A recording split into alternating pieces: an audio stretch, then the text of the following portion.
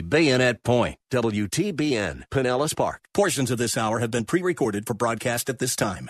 Up next is Verse by Verse, sponsored by Verse Ministries.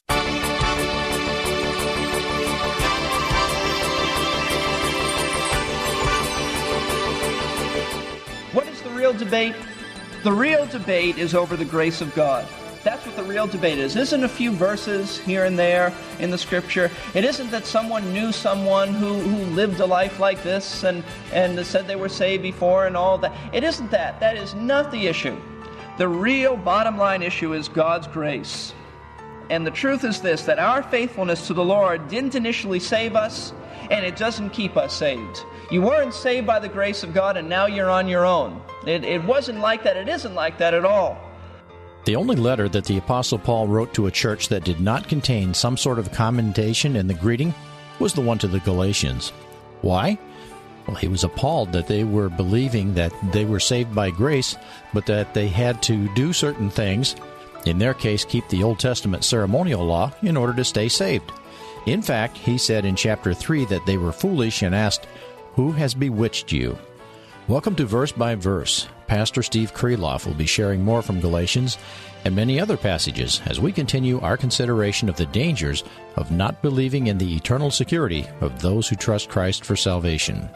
Pastor Steve is the teaching pastor at Lakeside Community Chapel in Clearwater, Florida.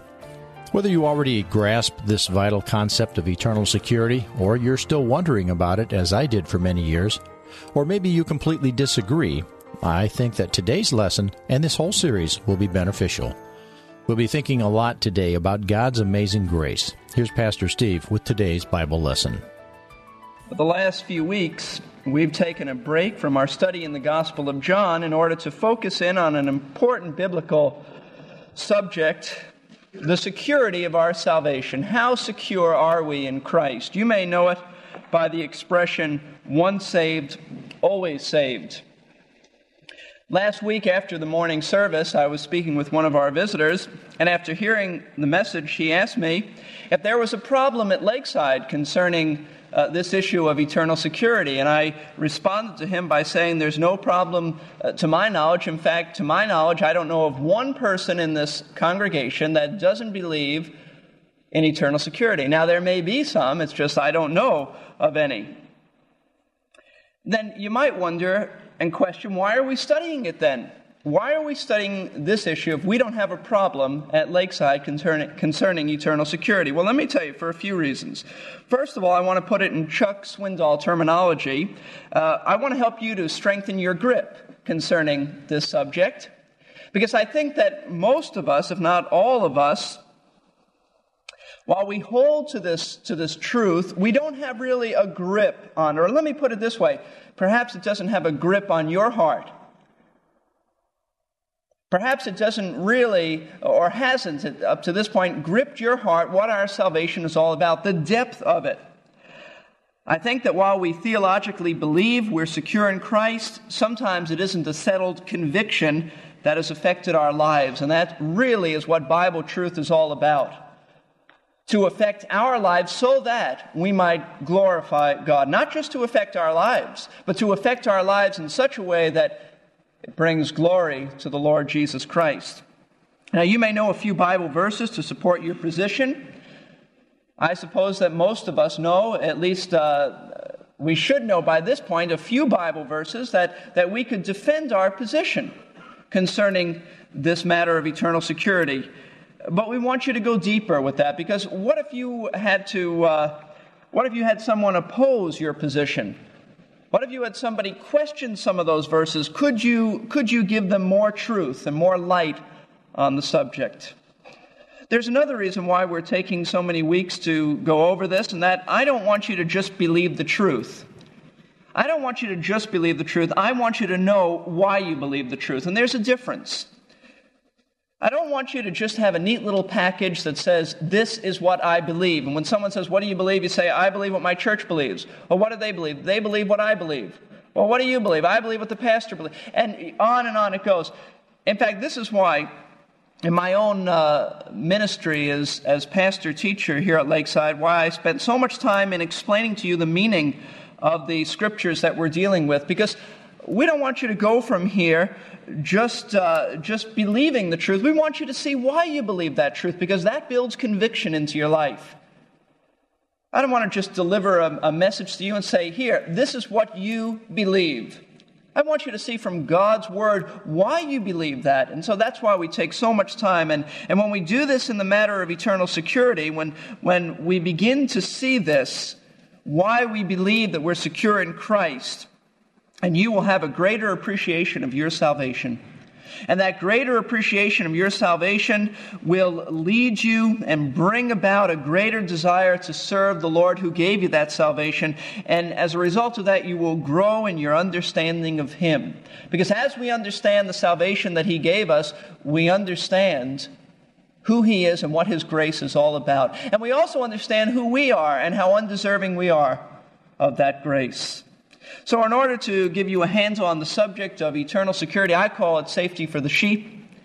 Our approach has been fourfold, and if you're taking notes, this is our basic outline. Maybe before this series ends, we'll add one more, and I'm thinking about dealing with the subject that's connected with this for those who doubt their salvation. Maybe it's not eternal security that's the issue, but maybe there are those who, in fact, I know there are people who have doubts about whether they are saved or not, and so I'm thinking of dealing with that at the end. But for now, we have looked at the debate over eternal security. What is the real debate? Last week we began to look at the dangers of not believing in eternal security. It's a very serious thing to not believe in that. It is not an isolated truth in Scripture. It is related to all other truths, and there are serious dangers of not believing in eternal security. The Lord willing, next week we'll look at the defense of eternal security. How do we defend it? Do we defend this issue by saying, I believe it, because it has to be that way? No, we defend it based on the truths of the Word of God. It isn't our experience that defends anything, but the Word of God that does. And then we'll look, Lord willing, at the difficulties associated with eternal security. Difficult passages such as Hebrews 6, other passages that people stumble over and say, this shows that we can lose our salvation. We're going to try to deal with those and explain them to you so that you'll see what they really mean.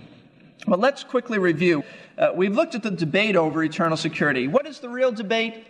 The real debate is over the grace of God. That's what the real debate is. It isn't a few verses here and there in the Scripture. It isn't that someone knew someone who lived a life like this and said they were saved before and all that. It isn't that. That is not the issue.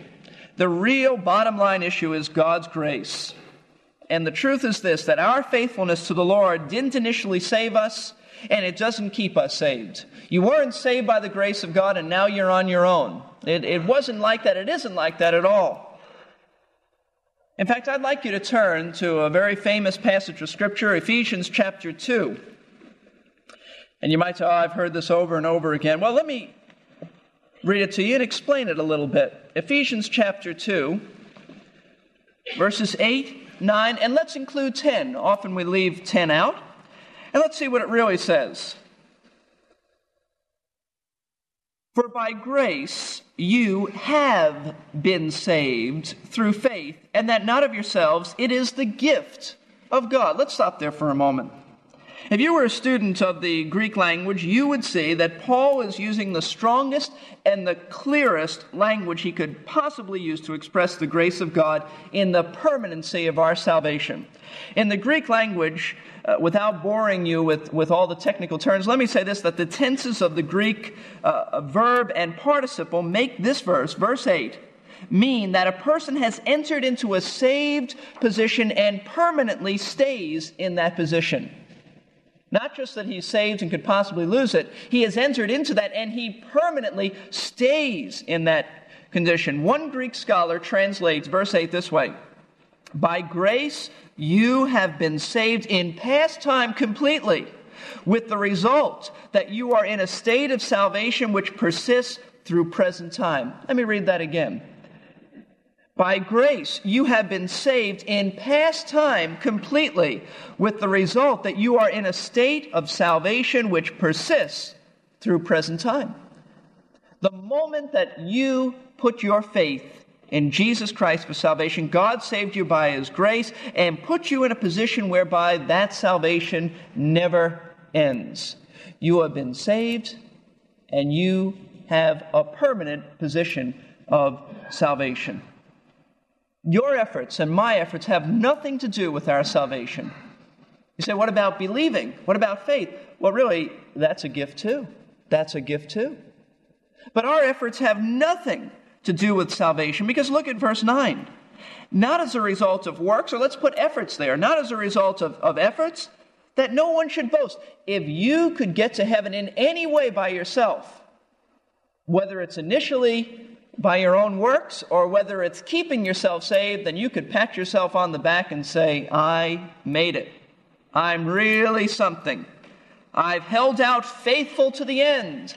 I've persevered. I've made it. You know what that is? That's boasting. And God says there'll be none of that in heaven. Do you realize that in heaven there'll be no person who will ever boast? No person. That's what this verse says. Not as a result of works, that no one should boast. In fact, that's one of the reasons, the primary reason why it's by grace, that no one will boast. The other reason is that nobody could ever make it if it was anything but grace. But God has made it by grace through faith so that no one could boast and pat themselves on the back and say, I held out faithful. I made it. I got here by my godly obedience. No one will ever be able to do that. There is no boasting in our salvation. You know, the concept of grace is often misunderstood. Some have defined grace this way, and I like this. God's riches at Christ's expense. You know, God gives us all the riches of salvation, and we've been studying about that in Ephesians. All the riches of salvation, but we often forget that's at Christ's expense. The cross, the spitting in His face, the slapping of His face, the crown of thorns, all at the expense of the Lord Jesus Christ. God's riches at Christ's expense. Man doesn't work for grace. If he did, then it wouldn't be grace. It's given to him. Man cannot pay it back either. You can't pay God back. You can't do anything to earn grace, or else it wouldn't be grace. Grace is when God chooses to give man favor out of His divine graciousness apart from any merit in man, whether it be past, present, or future. It is all of grace, or it is none of grace. And listen, if you weren't good enough to initially be saved, then why do you think you're good enough to keep being saved? I mean, that's the problem with the Galatians. That's what Paul's letter to the Galatians is all about. If you began in the Spirit, he says, if you began by the Spirit of God doing a work in your heart and you simply believe, why are you going now into Judaism and going back under law to keep yourself saved? That's the whole point. And that's the Galatian heresy. And that's the other gospel that Paul says, if anyone preaches that, let him be accursed. So it's very, very important that we understand the grace of God. Without that, we are Judaizers. That is, we say that we are saved by grace and works. We've got to keep the law of Moses and also be saved by grace. The two cannot go together. You either have works or you have grace. You can't have them mixed together, or else you have works. Now, what is the place of works? Where does effort come into our life? Where does work come into our life? Look at verse 10. For we are His workmanship. Literally, we're His poem. We're His masterpiece. We're His art show. We are His workmanship, created in Christ Jesus. We are in Him, secure in Him, created in Christ Jesus for good works, which God prepared beforehand that we should walk in them. You know why now we do good things? Because we love the Lord Jesus Christ. Because we want to show a life of gratitude towards Him. Not because we're trying to keep ourselves saved, but because we are saved, because we understand the grace of God, therefore we live a life that reflects that grace. In fact, that's what I believe Paul is saying when you come to Ephesians 4:1, where he says, I therefore, the prisoner of the Lord, entreat you to walk in a manner worthy of the calling with which you've been called. I think that's a commentary on Ephesians 2:10. These are the works that God has before ordained that we should walk in them. Now, Paul says, based on the salvation, based on the security you have, based on this wonderful grace of God, live a life that reflects that. That's where works come in. Isn't that much better than working out of fear, than trying to obey out of fear? It's out of God's grace that I live unto Him and worship Him. That's the place of good works. Now, that's the real debate over this whole issue. When all is said and done, that's what it comes down to, the grace of God. What are the dangers of not believing in eternal security? I'm just going to rattle off the 5 that we looked at last week, and then we're going to explore for the remainder of our time other serious dangers of not believing in eternal security. Number 1, we said last week that you cannot understand other New Testament truths without an understanding of the grace of God. You cannot understand the rest of the Bible without understanding the doctrine of eternal security. You will inevitably distort Scripture to fit your position. You cannot understand, especially Paul's letters in the New Testament, you cannot understand that unless you understand the grace of God in salvation and the security that goes along with that grace. Number 2, we said it leads to spiritual depression. It leads to spiritual depression.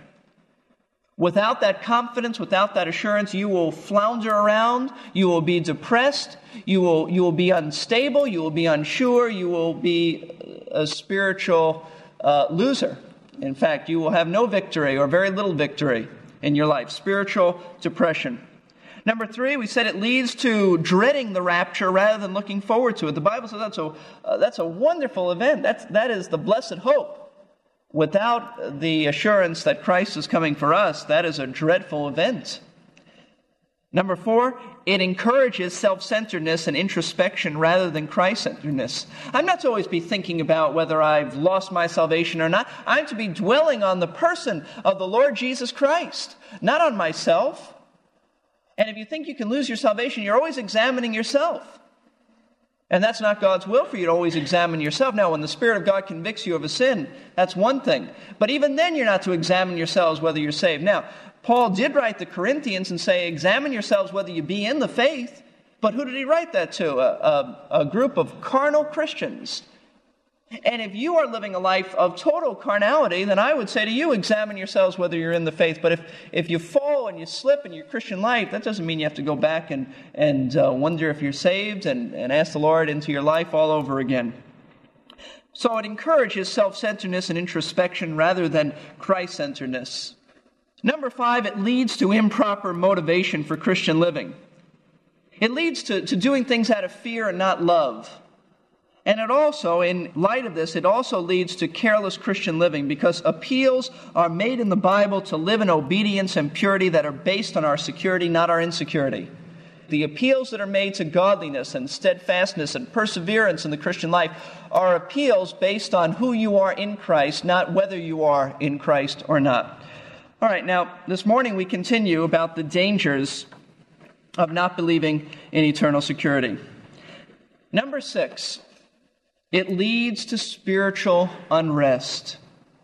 It leads to spiritual unrest. How can I rest in His promises if I'm not sure they're for me? How can I rest in His promises if I'm not sure if they're for me? And as I was thinking about it this week, I was reminded of 1 Peter, and I'd like you to turn to 1 Peter chapter 1. 1 Peter, the theme of 1 Peter is suffering. And the Lord brought to my mind the exhortations and the assurance that Peter brings to his readers while they're going through trials. Immediately, right off the bat, in verses 3 through 5, he speaks of the salvation that we have. And I thought about this, and I thought, that's why he does that. That's why he tells them their salvation is guaranteed. Because when you're going through trials, that's the only thing you can hang on to. That the Lord loves you. That He's got your best interests at hand, that no matter if your life is taken, your salvation is secure. And he says in verse 3 of chapter 1, Blessed be the God and Father of our Lord Jesus Christ, who according to His great mercy has caused us to be born again to a living hope through the resurrection of Jesus Christ from the dead, to obtain an inheritance which is imperishable. Catch that, it's not going to perish, and it's undefiled and will not fade away. It's reserved in heaven for you. Verse 5. You, now look what he says, it's reserved in heaven for you. It's waiting for you. Well, you say, what about me? Am I going to make it? Verse 5, who are protected by the power of God through faith for a salvation ready to be revealed in the last time. He says, the moment you believed, You have that salvation, and you're protected by the power of God. And isn't that precious? And then he goes into all the ways how to endure suffering. But right off the bat, Peter says, I want you to know you've got a salvation that's waiting for you. It won't fade away, and you're going to be protected. You've got that future aspect of your salvation. This week I received a card from a friend of mine. I didn't get the chance to ask her if I could read part of it. Knowing her, I think she'll allow me to. But in this card, she said this to me, and I quote, "Another way that believing in eternal security helps us is that it helps us bear the trials of life." She writes, "I think of the man who wrote, 'It is well with my soul,' after losing 4 children. He realized that no matter what happens to us, if we are assured of our eternal destiny, we can bear it.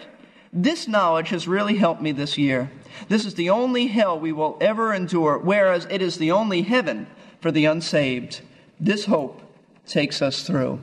And I thought you'd like to know that, and I think that's so true. We can rest in who the Lord is and the salvation that He's given us, but if you don't have that assurance, if you think you can have it one day and lose it the next day, then you are really one who will never rest in God's grace. In fact, Hebrews, I think it's Hebrews chapter 4, says, the person who rests is the one who has ceased from his labors. Just rest in the grace of God.